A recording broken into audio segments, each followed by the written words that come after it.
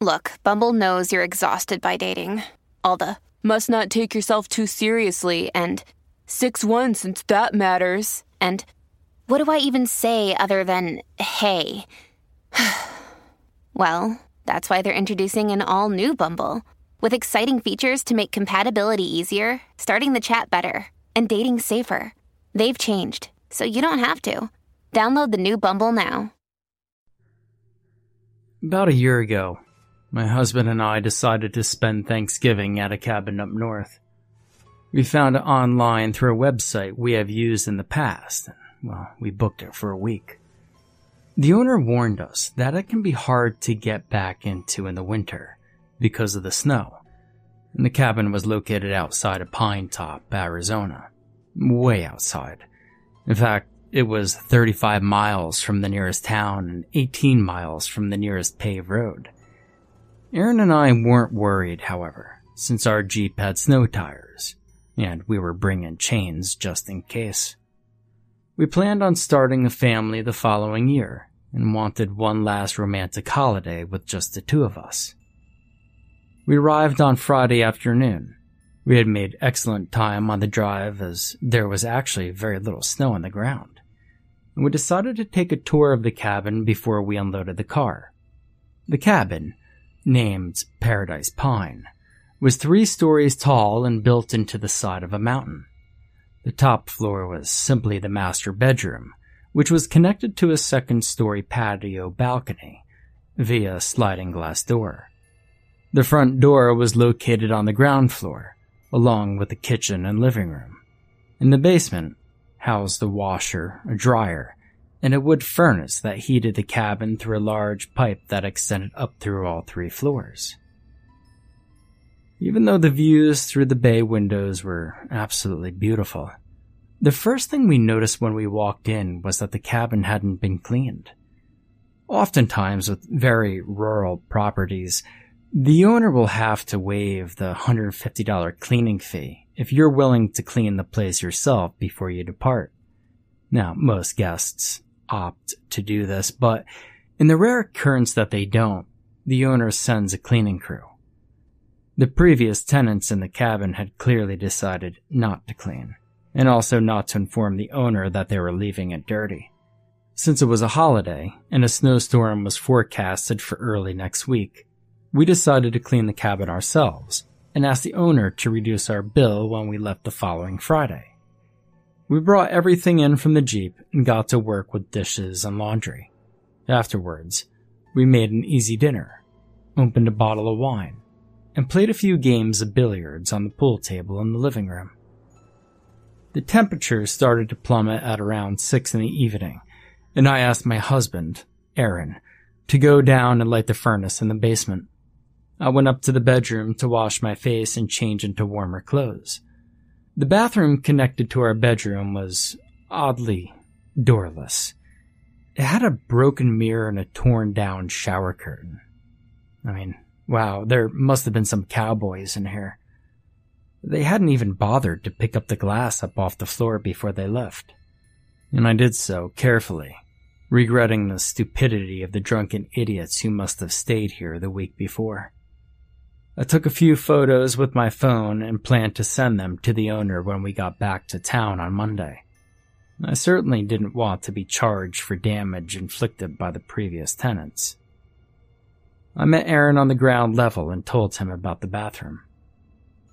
Well, that's not the only thing that's broken. The light's out in the basement and I couldn't find a flashlight. I did manage to find the furnace, though. I squirted some of that cheap vodka your sister sent in there, threw in a couple of matches, and, well, I hoped for the best. Seems to be working, I stammered through now chattering teeth. I could feel the heat coming through. I held my hands up to the metal pipe that wound its way around the house. Keep the basement door closed, it's freezing down there. One of our favorite things to do when staying at a cabin is to read through all the journal entries of the previous guests. Usually it was just things like, went fishing with the kids, caught a bass, or had a BBQ, played cards with the family. But occasionally, you found something more interesting like, got drunk, set a tree on fire. We found the Paradise Pine diary snugged up on the couch. Aaron read aloud the first 4 or 5 entries before I decided to take over. We were about halfway through the book when we called it a night and went to bed. The following evening we stayed up late as we had a long nap that day. The plan had been to go on a hike, but it had been too cold out. Luckily, the furnace in the basement was, to our amazement, still burning. We spent the whole day lazing around the living room. After dinner, Aaron practiced pool while I read aloud the journal, starting where we had left off. I read for an hour before finally arriving at the journal entry of the guests who had stayed before us. I was very interested in this one. These people had to have a good story. The writer had chosen to format his entries into dates with timestamps. There were over 6 pages, and I could already tell the handwriting sort of disintegrated as the days wore on. Wow, they must have been drunk all the weekend. Hey, look how messy this handwriting gets. I held the book up to Aaron. Huh, can you read it? He asked, spinning the 8-ball into a corner pocket. Of course. I'm great at reading other people's shitty handwriting by now. I sent him an impish grin and took another sip of wine before beginning to read. Sunday, November 4th, 3:30 p.m. Wow, what a beautiful cabin. My wife and I booked this place for 2 weeks on a whim, and we can't believe how lucky we got. Barely made it back here with the truck. There's snow everywhere, at least a foot deep, and it's below 40 degrees outside. Thankfully, the furnace in the basement is huge, as promised by Marissa, so all 3 floors are warm and cozy. Monday, November 5th, 11:30 a.m. We're snowed in. We had wanted to run home today to grab a few things we forgot, but that is definitely not happening. The road is unmanageable, so it appears we're not going anywhere. Looks like we'll be spending most of our day inside drinking mimosas and playing poker. As you could see, well, we aren't too upset about it. Tuesday, November 6th, 7:25 p.m. My wife Sarah is currently cooking up a delicious roast chicken, and I'm finally going to start writing. This is the reason we came here, after all, and I refuse to waste the opportunity to cure my writer's block. It's just so gorgeous here I haven't written a damn thing.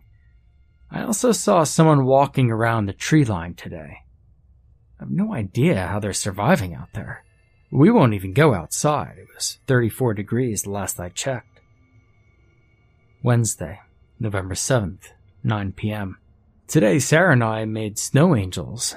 We don't get snow in Scottsdale, so we're taking full advantage of it. I haven't been able to write anything new, but I did edit the previous 2 chapters of my book. I think the beauty of this place is just too distracting. Anyway, I'm kidding. Well, sort of. I think we may also have neighbors. I was having a cigarette out on the balcony last night, and I saw someone at the tree line again. He is extremely tall, and certainly close enough to say hello, but when I waved, he walked back into the woods. We'll have to talk to Marissa about this. She didn't mention any neighbors nearby. Thursday, November 8th, 1 p.m. This morning, I woke up to find animal tracks all around the outside of the cabin. Now, I don't know what sort of animal made them.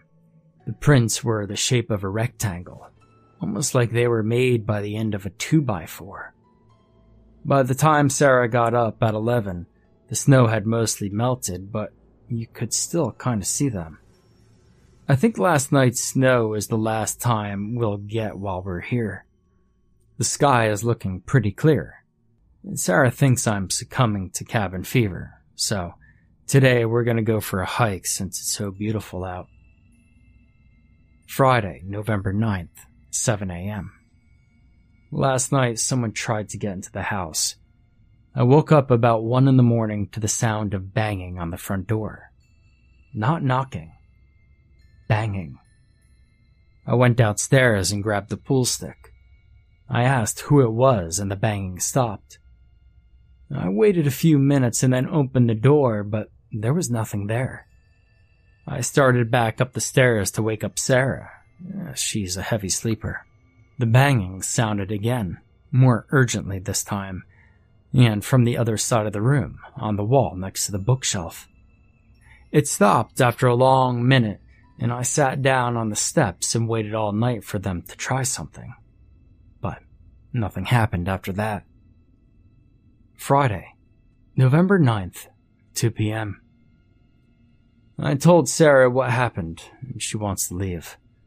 Now, I'm not really convinced, but Sarah really scares easily. I will admit that I'm a little bit on edge. I tried to start the car this morning, but nothing happened. I'm not a car guy, and I have no idea what to do. We can't hike out. There's no signal out here, and we can't find a house phone. We talked about it and decided we're just going to wait it out here. Now, I know people have this cabin rented out on the 16th, so we'll just have to wait the week for them. I did find a wooden axe, which I'm keeping in the bedroom, just in case they come back to harass us. I think it's probably a homeless person living out in the woods. There were tracks around the house again this morning, and I'm no longer convinced that they're from an animal. Well, we'll see if they come back. Saturday, 5 a.m. So last night the knocking was back, but it was something knocking on the sliding door to our bedroom from the second-story patio. I don't know how it climbed up here. It knocked on the window, gently, almost coaxingly.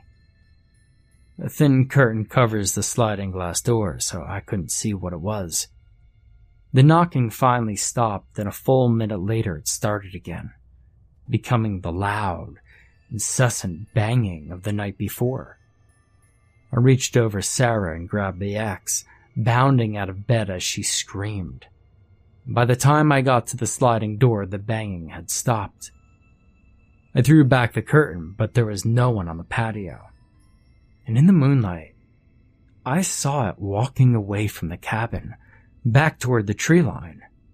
Sarah stumbled over to the window and I showed her the retreating figure. She covered her face and cried. And what she saw, well, it terrified the both of us. Wyndham Hotels and Resorts makes travel possible for all. Whether it's the long haulers looking for a great cup of coffee, a roomier rest for the on-a-whim road trippers, or a place to make summer memories with the whole family.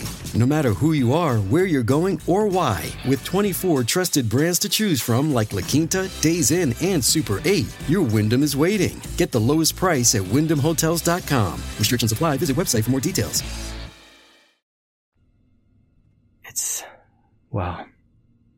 It's not human. It's tall, maybe 10 feet, and it's skinny. It looks like a black stick figure, impossibly thin. It has no hands or feet, just stumps. And no face. It's just a black oval with no features. The contrast was horrifying. This tall, black stick man walking through the snow. It reached the tree line and disappeared. I spent the next hour trying to calm Sarah down. She said we need to leave. Oh, I think she's right. When we finally were calm enough to lie in bed again, the silence was deafening. I felt myself slowly start to drift off. It was out of this silence that the thing came knocking back again. This time, on our bedroom door. I jumped out of bed and grabbed the axe again. Sarah backed into a corner and screamed. By the time I threw open the door, the knocking had stopped, and there was nothing there. But the front door was wide open. It can get inside the cabin. I don't know what it wants. Saturday, 5 p.m. I'm terrified. My wife is terrified. Today I considered setting the car on fire just to see if the smoke would attract someone's attention. Sarah wouldn't let me because it's our only way out. So we packed the car up instead. Maybe when the snow melts more, we'll be able to fix the car. I catch Sarah staring off a lot, and she hasn't said much since she saw the stickman. Seeing the thing, well, it's affected me too. I've been having migraines today. See, I've never had a migraine before. I want to protect my wife, but I don't know what to do. I caught Sarah staring at me, almost in a trance earlier, and I asked her what was wrong. She said, "It eats us." She seemed to snap out of it pretty quickly after that and asked me why I was staring at her. She doesn't remember saying it, and we can't figure out what it means. I think the thing is fucking with our heads. Sunday, 10 a.m. Last night I stayed up all night. Slightly snowing. All was quiet. Sunday, 7 p.m. I found footprints this afternoon on the upstairs balcony. The same rectangle ones the stickman makes. He was outside our window again. I brushed them away before Sarah could see. It stopped snowing an hour ago and it's twilight now. I could see him in the tree line. I saw him turn around and walk back into the woods. His profile is as thin as a piece of paper. The stickman came back, though. I think we're going to die here. Monday, November 12th, 9 a.m. Last night, I went out onto the balcony at around 8 for a cigarette.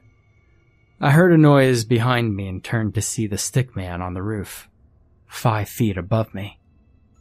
I ran back inside to grab the axe and screamed at Sarah to arm herself. I turned around to run back outside and heard the stickman running above me on the roof in the same direction. When I got outside, well, the thing was gone. I saw it running off into the trees again. But it was different. It was taller. I think there's more than one. When I got back inside, Sarah had locked herself in the upstairs bathroom. She was hysterical and kept saying that she was going to die here. I tried to give her the pool stick, but she wouldn't open the door for anything. I sat on the bed and waited. At some point, Sarah must have fallen asleep because all was quiet. It was then that I first heard it walking around in the kitchen. I backed away from the bedroom door, courage suddenly failing me. It was in the house. I waited for more sounds from the kitchen, but none came. And after a few minutes, I finally heard a thump. It was on the stairs. It was climbing the stairs. Thump. Slowly but loudly. Thump. I banged the bedroom door from my side and told it to leave us alone. Thump. Sarah was screaming again, sobbing. It could hurt me, but I would never let it hurt my family. It stopped when it got to the top step, and I could feel it on the other side of the door. But it didn't make a noise. I tried to think of a strategy that would give me the upper hand if it attacked. I finally decided that if I threw the door open, it would knock the stickman down the stairs. And on the count of 3, I turned the handle and kicked the door. It swung open freely, and I saw the black stickman still down on the landing of the stairs, facing me. It was more than 10 feet tall. I was paralyzed with horror for several long seconds when it started running up the stairs at me without warning. I stumbled back into the room as fast as I could as I realized that death at the hands of the stickman was more than death. Worse than death. It ate you. It kept you. It stopped at the top step and dipped its head through the door, taking 2 steps into the room. It was just a tall black shadow. almost more of a dense absence of light than solid black. Realizing that the axe was still in my hand, I moved between the stick man and the bathroom door. I raised the axe to attack, and at that moment, the stick man screamed. It was unlike anything I had ever heard before. I wanted to hold my hands over my ears as I felt the ebbing thunder in my brain. I heard the mirror shatter in the bathroom from the sound. I thought of Sarah. With the last ounce of strength I had, I ran at the thing, axe high, and brought it down on the creature's chest. Over and over again for what felt like forever, but was probably no time at all. It threw me aside and I heard my wife scream. That's the last thing I remember before I passed out. When I opened my eyes again, it was mid-morning. My wife was gone. The bathroom door was gone. And the axe was gone. I looked for Sarah all morning. I walked deep into the woods. I searched for miles. I'm going to sleep for a few minutes and then go back into the woods to find her. I hope I meet the stick man. If Sarah's dead, well, I want to be dead too. I think that's what it wanted all along. Monday, November 12th, 6 p.m. It's getting dark and harder to search in the woods.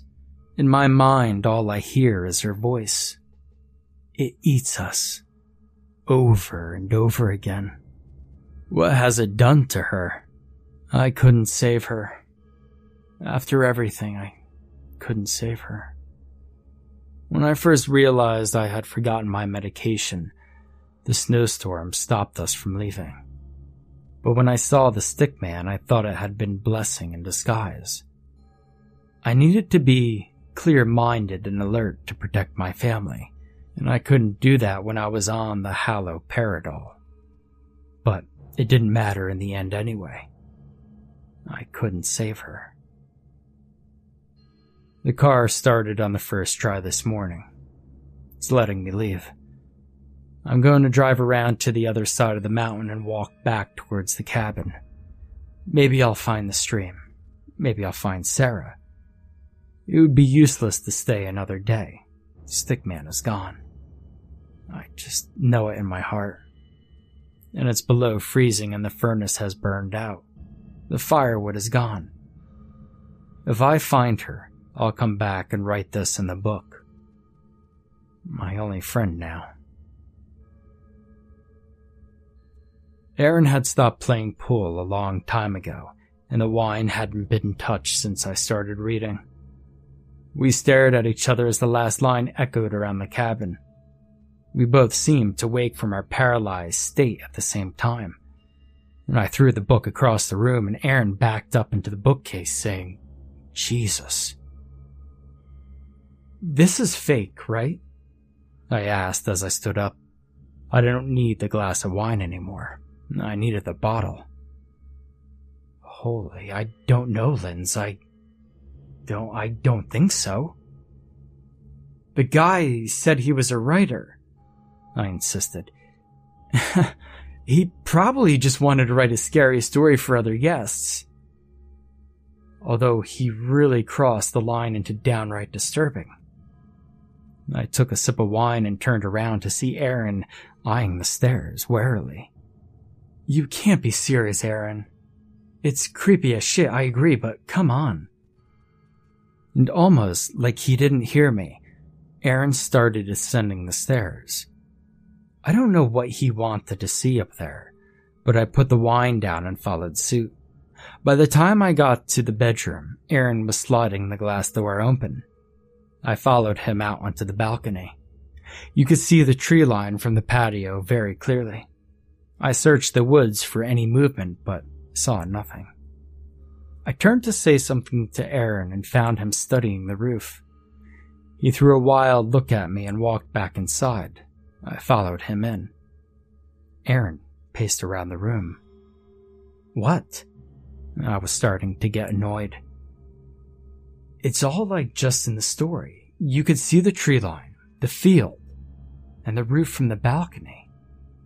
And look, he pointed to the attached bathroom. There are hinges but no door. There should be a door. It's a bathroom, and the mirror. What? I interjected. Was shattered by the stickman's scream? He was starting to scare me. Aaron was usually the most logical person I knew. The stickman? Did you even pay attention to what you read, Linz? There was no stickman.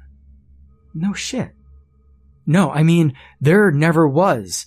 His last entry about the medication and how they got snowed in and couldn't go back for it. Haloperidol. It's used to treat schizophrenia. Lindsay, go read it again. The entire thing is him slowly succumbing to his psychosis, page by page. Hell, his wife knew it was happening. This is madness, Aaron. I walked into the bathroom and looked around. You think someone died in here? 4 days ago? Aaron shook his head. I don't know.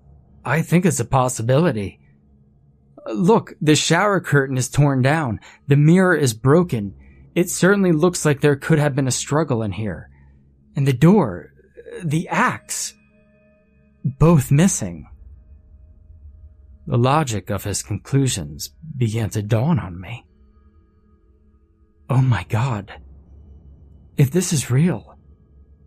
Aaron, we cleaned this place top to bottom when we got here.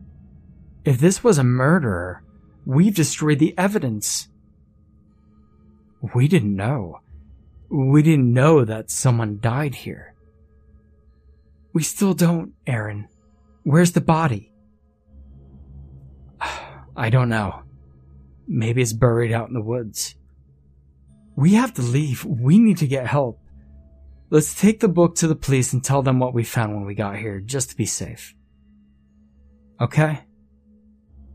Okay, Jesus, this guy could come back anytime. Let's get the hell out of here. We had just started down the stairs when another thought occurred to me, and I stopped at the landing. Aaron? He turned around. Yeah? He said the fire in the furnace had burned out. Did you put firewood in when you lit it? No, it was almost pitch black. I couldn't see any firewood. But we've been burning that furnace for almost a day. I could see the implications slowly dawning over Aaron's face. What have we been burning, Aaron? He ran for the basement door and I followed. When he opened the door, I can't describe to you what came up from below. It was hot, pungent, heavy air. I stood on the top step as Aaron descended into the basement. The axe is down here. I took a deep breath and followed him down. I stopped on the bottom stair, refusing to go any further. It was still very dark, but for the light coming down the stairs, and a soft orange glow in the back of the room. Aaron knelt in front of the stove door. He looked over at me and I nodded. Aaron slowly turned the handle and pulled open the furnace door. The fire inside hit his face, and after a moment, the horror expressed there told me everything I needed to know. They found Jason Harding less than a month later. He had hung himself out in the woods, 50 yards from the cabin. In fact, he had been hanging there when we pulled up on Sunday, the 18th of November. I've often wondered if he hung himself because he wanted to be with his wife, or if he hung himself because he realized what he had done. I hoped it was the latter because, well, I hated him so much. Not for his mental illness, not for his crime, but for what he did to us. Sarah Harding had burned in that furnace for a day, and for a day, we had breathed in every atom of her body. We had kept warm by the flesh of her corpse. Why didn't it smell? We were given a very scientific explanation citing a high burning temperatures, years of pine infusion, and the pieces of wooden door burning in there with her. But it didn't stop the nightmares. The case made headline news, at least locally. Aaron and I managed to prevent our names being associated with Paradise Pine through anonymity clause on our witness statements. We never told our friends or families we were involved. We tried to forget. Paradise Pine still stands today. It is available for rent, although the name had been changed. The owner insisted on keeping the cabin journal, so the police tore out Jason Harding's pages and gave it back to her. It still sits on the table next to the bookshelf, and tenants still read it and write their own experiences. Sometimes. Well, I wonder if people see those torn pages and wonder what was written on them, and what happened to merit their disappearance. I guess they'll never know that the cabin they're standing in is actually the Paradise Pine.